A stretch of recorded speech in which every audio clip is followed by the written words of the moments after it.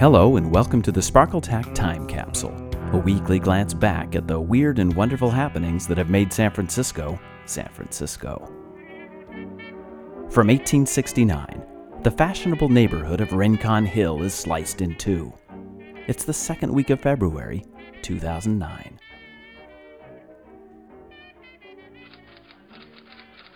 February 1869.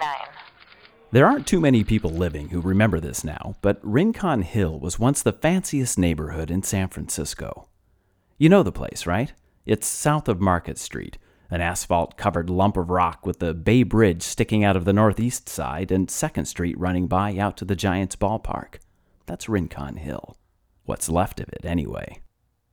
Exactly 140 years ago this month, the California Supreme Court gave the go-ahead to a scheme which would destroy it. As San Francisco's gold rush-era population explosion of tents and rickety clapboards started to settle down, the bank accounts of merchants and lucky miners started to fill up.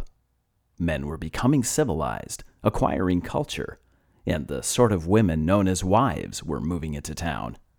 This led to a demand for a neighborhood that was distinctly separate from the barbarous Barbary Coast, and with its sunny weather, gentle elevation, and spectacular views of the bay, Rincon Hill filled the bill.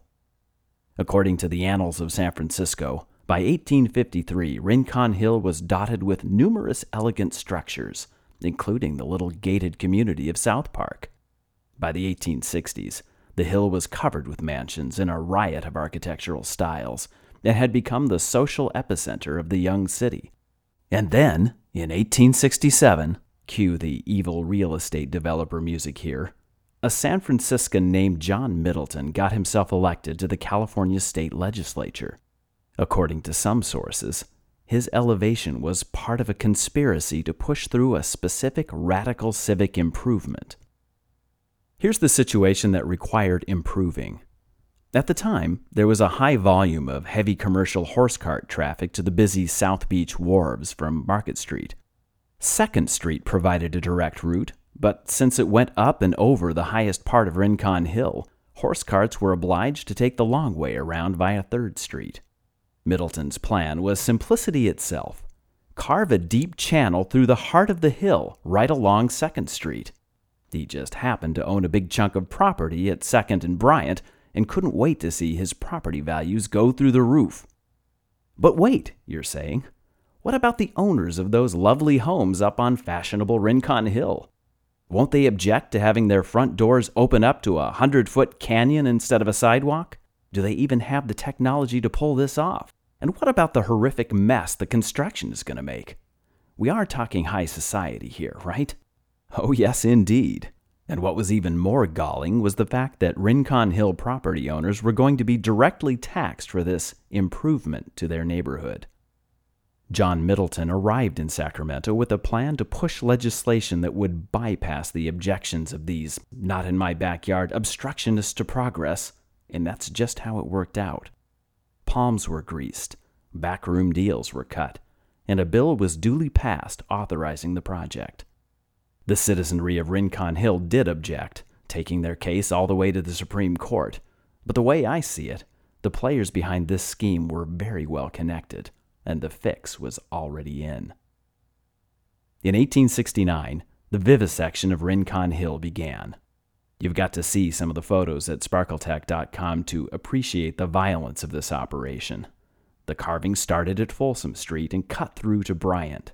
Harrison Street was chopped in half, of course, but then reconnected by a cast-iron bridge hovering 100 feet above the chasm. The only access to Rincon Hill from 2nd Street was a set of steep and rickety wooden stairs.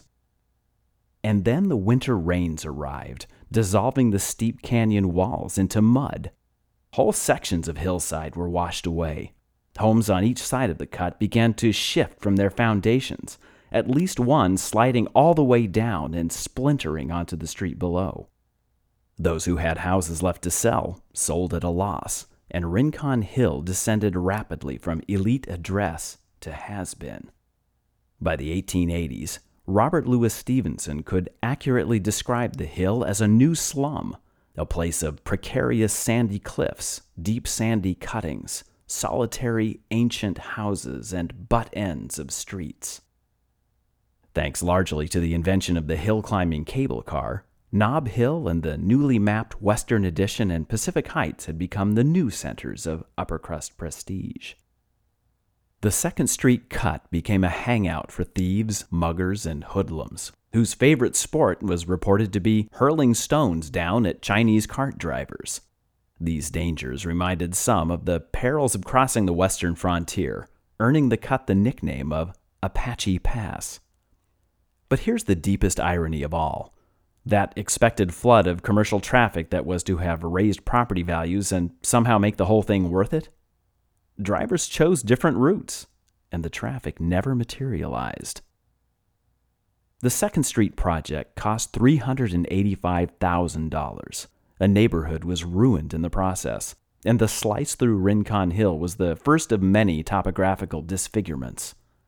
And after all of that, John Middleton and his supporters never made $1.